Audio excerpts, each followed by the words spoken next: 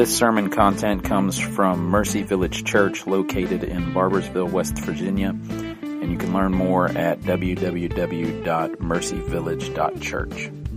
My daughter's made in Uganda. She's not made in the USA. She's made in Uganda. You might have seen her today wearing a beautiful traditional Ugandan dress called a gomesi. She came into our family in 2016. In fact, our Easter of 2016 was spent in Uganda. It was bittersweet. We weren't with our boys, but we were with our daughter. We weren't with our home church, but we were with new folks who we were learning were going to be some of our deepest friends and relationships that we would have. But another memory I have, so she comes home in May. We get here. That fall, Mama passed away. My wife's grandma. And it was expected, right? It was eventually going to happen. But it's still devastating. You know that. Even when you lose someone at the time where it's maybe expected to lose them, it's still devastating. But a memory I'll never forget. So on the day of the funeral, there in Milton, Pawpaw's getting ready to walk up to the coffin. One last look at his wife's dead body. She wasn't there, but her body was. They're going to close the cactus, and as he, right, I can't imagine making that walk. It's a long walk. And as he walks, this phoenix from Uganda, now an Appalachian queen, that's what we tell her. She takes hold of his hand and walks up there with him.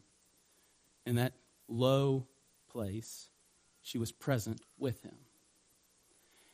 Today I want you to know that the resurrected Jesus is present with you in your lowest place. And not only that, but the resurrected Jesus meets us in our lowest places with sweet renewal that only He can bring. Not only is He with us in our lowest place, He brings renewal in our lowest place. There's a mission statement on the wall to my left, your right. It says, we exist to experience and embody redemption and renewal in Christ alone. And so we've been preaching through the book of Ephesians. We took 2 weeks off for Palm Sunday and Easter Sunday. And we talked about last week how redemption is rooted in the resurrection. And this week we're going to talk about how renewal is rooted in the resurrection. Resurrection renewal is ours through the risen Jesus. So, Father, today, what we know not, please teach us. What we are not, please make us. And what we have not, please give us. In the name of the resurrected Jesus, we pray. Amen. We're going to meet 4 people in their lowest place. Watch this play out. The first is Mary. Not Mary, the mother of Jesus, but Mary Magdalene. Man, she had a story. Jesus had met her, right? And He had met her when she had all her demons, literally. He'd cast them out. He'd met her when she was at the lowest of the low. She was among the untouchables. You wouldn't touch her. You wouldn't be near her. You wouldn't come close to her. And Jesus rescued her in that place. Jesus met her there, but now He's gone. We find her on Easter Sunday morning, but she doesn't know. She didn't have an invitation, right? No, to show up at 10 a.m. for food and 10:30 for worship. She's there. Mary stood. This is John chapter 20, verse 11, stood weeping outside the tomb. Feel her pain, please. As she wept, she stooped and looked into the tomb, and she saw 2 angels in white sitting where the body of Jesus had lain, one at the head and one at the feet. And they said to her, "Woman, why are you weeping?" And she said to them, "They have taken away my Lord, and I do not know where they have laid Him." So much grief in her heart that she can't even see that these are heavenly beings in front of her. She can't see because of her grief. Her eyes are blurred by the tears. The man who had rescued her, who had brought her from death to life spiritually, is gone. Her best friend is gone, and she's in grief. Maybe you've lost someone even this year. Maybe it was lost through death. Maybe it was a relationship that broke. Or maybe you lost something that was dear to you. Whatever it is, if you know grief, then you know where Mary was at, with her face in her hands, tears running down her face. If you've cried like that, where the tears run out, if you've been there, if you have, you know where Mary was at, in the grief. The next person we meet is Thomas. He's just a few verses over in chapters 24 and 25. Now Thomas, one of the 12, called the twin, was not with them when Jesus came. Jesus raises from the dead, comes to the disciples, but Thomas isn't there. So the other disciples told him, "We have seen the Lord." But he said to them, "Unless I see his hands, the mark of the nails, and place my finger into the mark of the nails, and place my hand into his side, I will never believe." Thomas gets a bad rap. We all like to throw stones at Thomas, right? But how many of you have stones like Thomas? And I mean to say it that way. If you go back a few chapters to John chapter 11, you meet Thomas right before Jesus raises Lazarus from the dead. And everybody remembers that part of the story, but what a lot of people don't remember about that story is that they had fled from Judea, the disciples and Jesus, because they were trying to kill Jesus. So when Jesus says, let's go back to Judea, to Bethany, because Lazarus is sleeping, I'm going to wake him up, he's dead, right? They say, are you sure? They tried to kill us last time. And look what Thomas says in John chapter 11, verse 16. He simply says, so Thomas, called the twin, said to his fellow disciples, "Let us also go that we may die with him." Jesus was everything to Thomas. Everything. He'd given up all of his life to follow this man, and he had found something in this man that he was willing to die for. But instead of him being the one that died, it was Jesus who died. And he's not about to open himself back up to that kind of pain. So he found himself in a place of deep, deep doubt. The last person we meet is Cleopas, Luke chapter 24. I think he's with his wife as he walks down this road to Emmaus. That very day, two of Jesus' followers, were going to a village called Emmaus, about 7 miles from Jerusalem, and they were walking with each other, talking with each other about all these things that had happened. And while they were walking and discussing together, Jesus himself, resurrected Jesus himself, drew near and went with them, but their eyes were kept from recognizing them. What we'll find out in a second is that they were in a place of, in fact, let's just read it. Verse 21 it says, this is what they said to Jesus. Because they're heartbroken. And he's asking them, what's going on? Why are you heartbroken? And they said, we had hoped that he, Jesus, was the one to redeem Israel. They wanted political restoration, that the Jews could have a Messiah that would come and reign and set God's kingdom up here on earth. That was their dream. That was their desire.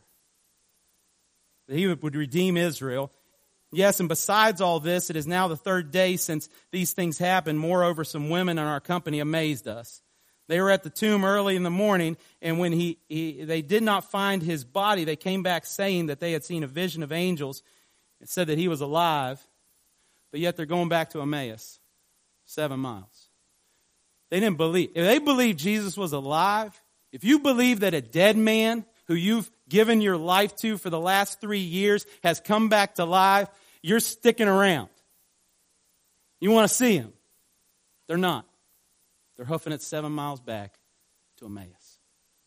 Their dreams have been shattered. So we have Mary in her grief. We have Thomas in his doubt. We have Cleopas in his wife's most likely shattered dreams and despair. And then there's Peter, this guy. Chapter 22 of Luke, 59 through 62. I went backwards, I'm sorry, to the slide, guys. And after an interval of about an hour, still another, right? Peter is around the fire. The trial of Jesus is happening within, you know the story. He can see it happening. And two times already, somebody said, you were with the Galilean. He says, no, I wasn't. It wasn't me. He's denied him twice in verse 59. And after an interval of about an hour, still another insisted, saying, certainly this man was with him, for he too is a Galilean. But Peter said, man, I do not know what you are talking about. And immediately, while he was still speaking, the rooster crowed, and the Lord turned and looked at Peter. You imagine? You said you didn't know the man 3 times. You followed him for 3 years. At the Last Supper, you told him you would never deny him, and you just did 3 times, and the rooster crows, and your eyes lock. You imagine the shame that he felt in that? That's where Peter found himself. Peter remembered the saying of the Lord that he had said to him, before the rooster crows today, you will deny me 3 times. So he went out and wept bitterly. Here's my point. We meet these people at their lowest, in their grief, in their doubt, in their shame, in their despair. Here's the beauty of the resurrected Jesus. He's going to step into that place with them. Mary first. That was one of my favorite parts. Back to chapter 20, verses 14 through 16. Having said this, they've taken away my Lord. I don't know where to find him. She's in her grief. You know, mascara still stains her cheeks, right? She's still heaving from the crying. Having said this, she turned around and saw Jesus standing, but she did not know it was Jesus. And Jesus said to her, woman, why are you weeping? Whom are you seeking? And supposing him to be the gardener, she said to him, sir, if you have carried him away, tell me where you have laid him, and I will take him away. By the way, her greatest hope is to find Jesus' dead body. See that in the story. That's her greatest hope. That's what she desires. Jesus says, now I got something better for you. Right? How about my living body? Jesus said to her, Mary. Hear me, only one person said her name like that. Only one person could say her name like that and all of her demons be cast out. Only one person had ever said her name like that, and he says, Mary. And she turned to him and said in Aramaic, Rabboni, which means teacher. Jesus comes to her in her grief. If you're in grief today, Jesus can come to you too. The resurrected Jesus comes to his children in their grief. Thomas. Same chapter, verse 26. 8 days later, his disciples were inside again. This time Thomas is with them. And although the doors were locked, Jesus came and stood among them and said, peace be with you. And then he turns to Thomas. And if I were Jesus, I'd have been like, hey, check it out, man. Put your finger there. Come on. Look at me. You didn't think I could come back to life, did you? Right? No. He extends to him. He says, put your finger here. See my hands. Put out your hand and place it in my side. Do not disbelieve, but believe. And Thomas answered him, my Lord and my God. You know what you don't read there? You don't read that Thomas touched his hands. You don't read that Thomas put his hands in his side. He believed, my Lord and my God. The resurrected Jesus came to him in his doubt. If you find yourself in a place of doubt today, he comes to you as well. Peter, John chapter 21, verses 17 through 19. Remember this? Peter goes out fishing. He's actually seen the resurrected Jesus already, but that stain of betrayal that he feels, that shame, that guilt, that pain, he hasn't got past it. He's going back to work. And they fish all night. And somebody shows up on the shoreline and says, hey, cast the net on the other side because they ain't caught nothing all night. So they cast it on the other side, and as soon as they do, that net fills up with more fish than they can even haul into the boat. They have to ride the boat back to the shore. And John, the disciple, says, hey, that's Jesus. And Peter, finally, throws himself into the water. And when he gets there, Jesus got a little fish fry going, right? They got a little Captain D's, right? A little dinner. And he sits there and he has this moment with Peter where he says, hey, do you love me?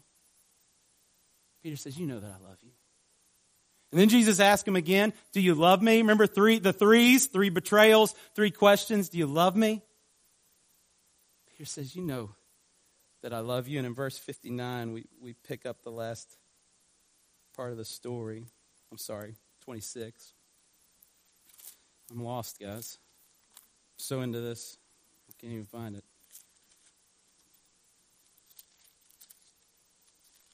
Whose Bible is this?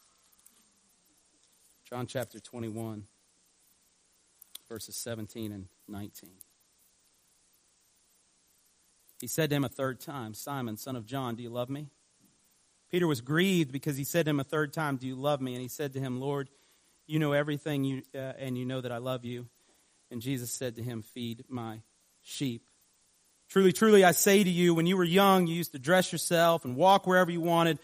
But when you are old, you will stretch out your hand, and another will dress you and carry you where you do not want to go. This he said, show the way, the kind of death that Peter would have. And after saying this, he said, follow me. Jesus steps into his shame. He says, follow me. If you're in shame today, the resurrected Jesus comes to you in your shame. And then lastly, in despair, Luke chapter 24, verses 27 through 31. Beginning with Moses, they're still on the road to Emmaus, Cleopas and his wife. Beginning with Moses and all the prophets, he interpreted to them and all the scriptures, the things concerning himself. He says, the Old Testament's all about me. Can't you see it? And he preaches a sermon to them. And they drew near to the village to which they were going. He acted as if he was going further, but they urged him strongly, saying, stay with us. For it is toward evening, and the day is far spent. So he went in to stay with them. And when he was at the table with them, he took the bread and blessed it and broke it and gave it to them, and their eyes were opened, and they recognized him, and he vanished from their sight. Into their despair, Jesus comes, and he'll come to you in your despair too. But the last point is this. Jesus doesn't just come to you in your lowest place. He will bring renewal with him when he meets you in your lowest place. Jesus will meet you where you are, but in his grace, he will not leave you where you are. Watch Mary, verses 14 through 16, or just verse 18 of chapter 20. Mary Magdalene went and announced to the disciples, I have seen the Lord, and that he had said these things to her. Remember her posture? Head down, tears on her face buried in her hands. Now she's running to find the disciples. Now her head is lifted up. Jesus is going to leave her again, by the way, physically. Not too long from now, he will ascend back to heaven, physical absence of Jesus, but because he is spiritually with her and alive. You know where she ends up most likely according to church history?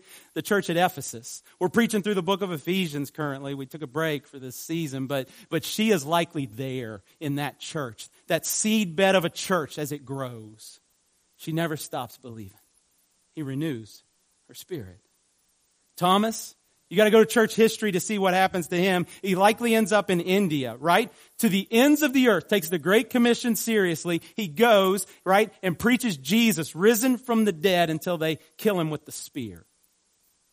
To the end, renewed in his faith. Mary goes from grief to resilient joy. Thomas goes from doubt to death-defying faith. Peter, look at him in Acts, man. He preaches this massive sermon on the day of Pentecost. Acts chapter 2, starting in verse 32.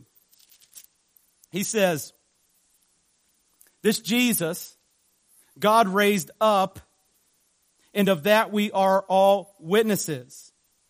Skip to verse 38. And Peter said to them, repent and be baptized, every one of you, in the name of Jesus Christ for the forgiveness of your sins, and you will receive the gift of the Holy Spirit. Verse 41, and those who received his word were baptized, and there were added that day about 3,000 people. The seedbed of the church, right, came from a sermon of the one who betrayed Jesus. He took his betrayal, right? His shame. He met him in his shame, and he turned it to humble boldness. Peter, according to church tradition, ends up being crucified. And at the last moment, he has one dying request. He says, I can't die right side up. I can't die like my Lord. Turn me upside down. And they crucify him upside down because he's got that humility. He says, I can't die like Jesus. By the way, right, it doesn't sound like renewal, right, dying. They found something worth living for and worth dying for. That's renewal. Death wasn't the end for them, and they knew that.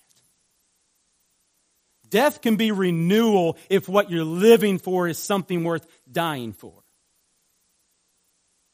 And they had found that. And then we meet Cleopas and his wife, chapter 24, verses 34 and 35. They'd walk 7 miles. Heads down, sad. What do they do next? Actually, I'll start verse 32. They said to each other, did not our hearts burn within us while he talked with us on the road? And he opened to us the scriptures. And they rose that same hour and returned to Jerusalem, 7 miles. And they found the 11, and those who were with them gathered, saying, the Lord has risen indeed. Did you know they started that tradition? That's where it started, with these guys. 7 miles back, he is risen indeed and has appeared to Simon. Then they told what had happened on the road and how he was made known to them in the breaking of bread. Jesus met them in their despair and turned their despair into enduring confidence. We're still proclaiming that message to this day. He is risen. He is risen indeed. And into our grief, into our doubt, into our shame, into our despair, that message still echoes. He is risen indeed. And he'll meet us in those places. And get this, his resurrection is your resurrection. My daughter Phoenix walked up there to the side of that coffin. She held the hand of Pawpaw. He said his goodbyes and they put it down. Because there was one thing my daughter couldn't do. She couldn't do anything about that dead body. But Jesus can.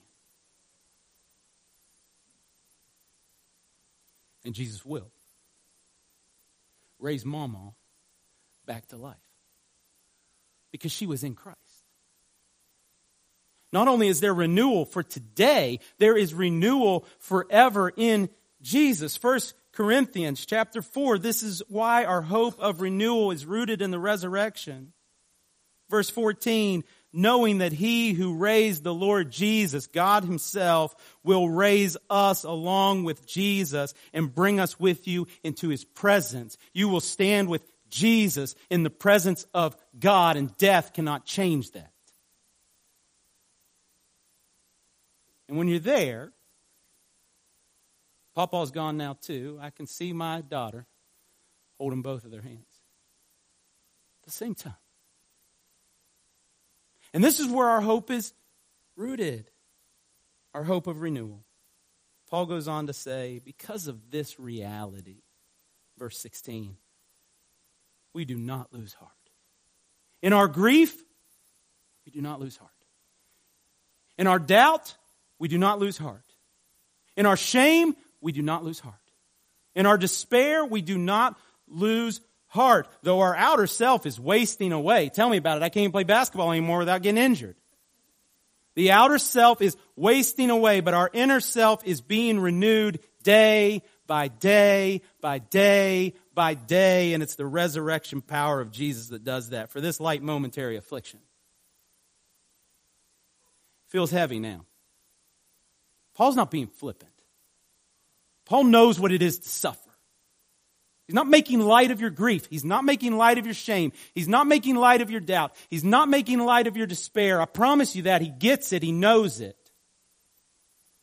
But he says this light momentary affliction is preparing us for an eternal weight of glory beyond all comparison. Your despair, he's working it out. Your grief, he's working working it out. Your doubt, He's working it out. What He's accomplishing is beyond anything you could ever imagine. Renewal day by day by day, renewal forever and ever and ever because of the resurrected Jesus. And if you're not a Christian, that renewal can be yours today. Simple. Believe on the Lord Jesus Christ and you will be saved. Acts 16:31. You come to Jesus and say, I can't handle this grief. I can't handle this despair. I can't handle this doubt. I can't handle the shame. But because of the finished work of Jesus on the cross and the resurrection of Jesus, I believe that it can be handled by you. Believe in Him. Believe in the Lord Jesus Christ and He's going to save you. No one who comes to Him believing will be cast out. No matter how much shame or despair or doubt or grief you carry. Trust Him today. If you have questions about what that looks like, let me know. Would love to talk with you about that. And children of God, we experience that. I've prayed all week that you would experience that today if you're in those places. Or other places too. They might not, your scenario might be different than the ones we read. The resurrected Jesus will meet you there today, tomorrow, tomorrow, and tomorrow. And then lastly, might we, individually and as a church, be places of resurrection renewal. Because the resurrected Jesus is at work in us, might we be the kinds of people that when those around us find themselves in despair and doubt and grief and shame, they can come here as a safe place. They can come to you as a safe place. Because the resurrected Jesus is at work in you. You can be with them, present in their lowest places, pointing them to the renewal that is in Jesus. The resurrected Jesus meets us in our lowest places with sweet renewal that only He can bring. Father, I know where nobody's at today. I know where some are at. I don't know where everybody's at. I don't know what the fears and doubts and grief, despair that's going on in everyone's heart. And I can't speak to any of them, but you can. So pray you meet them in this place, that Jesus, risen indeed, you will meet them in this place with your presence, and you will renew their spirit. Father, you raised Jesus from the dead so that we might cling to hope even in the lowest places. Might that hope be so very obvious to your children today. Meet us where we are. Whatever lies ahead and whatever lies behind us, the resurrection is bigger. Might we see that today. In the name of Jesus we pray. Amen. Thanks for listening. You can subscribe to this feed wherever you listen to podcasts. We exist to experience and embody redemption and renewal in Christ alone, and we'd love for you to experience what God is doing as Jesus builds Mercy Village Church. Connect with us online at www.mercyvillage.church.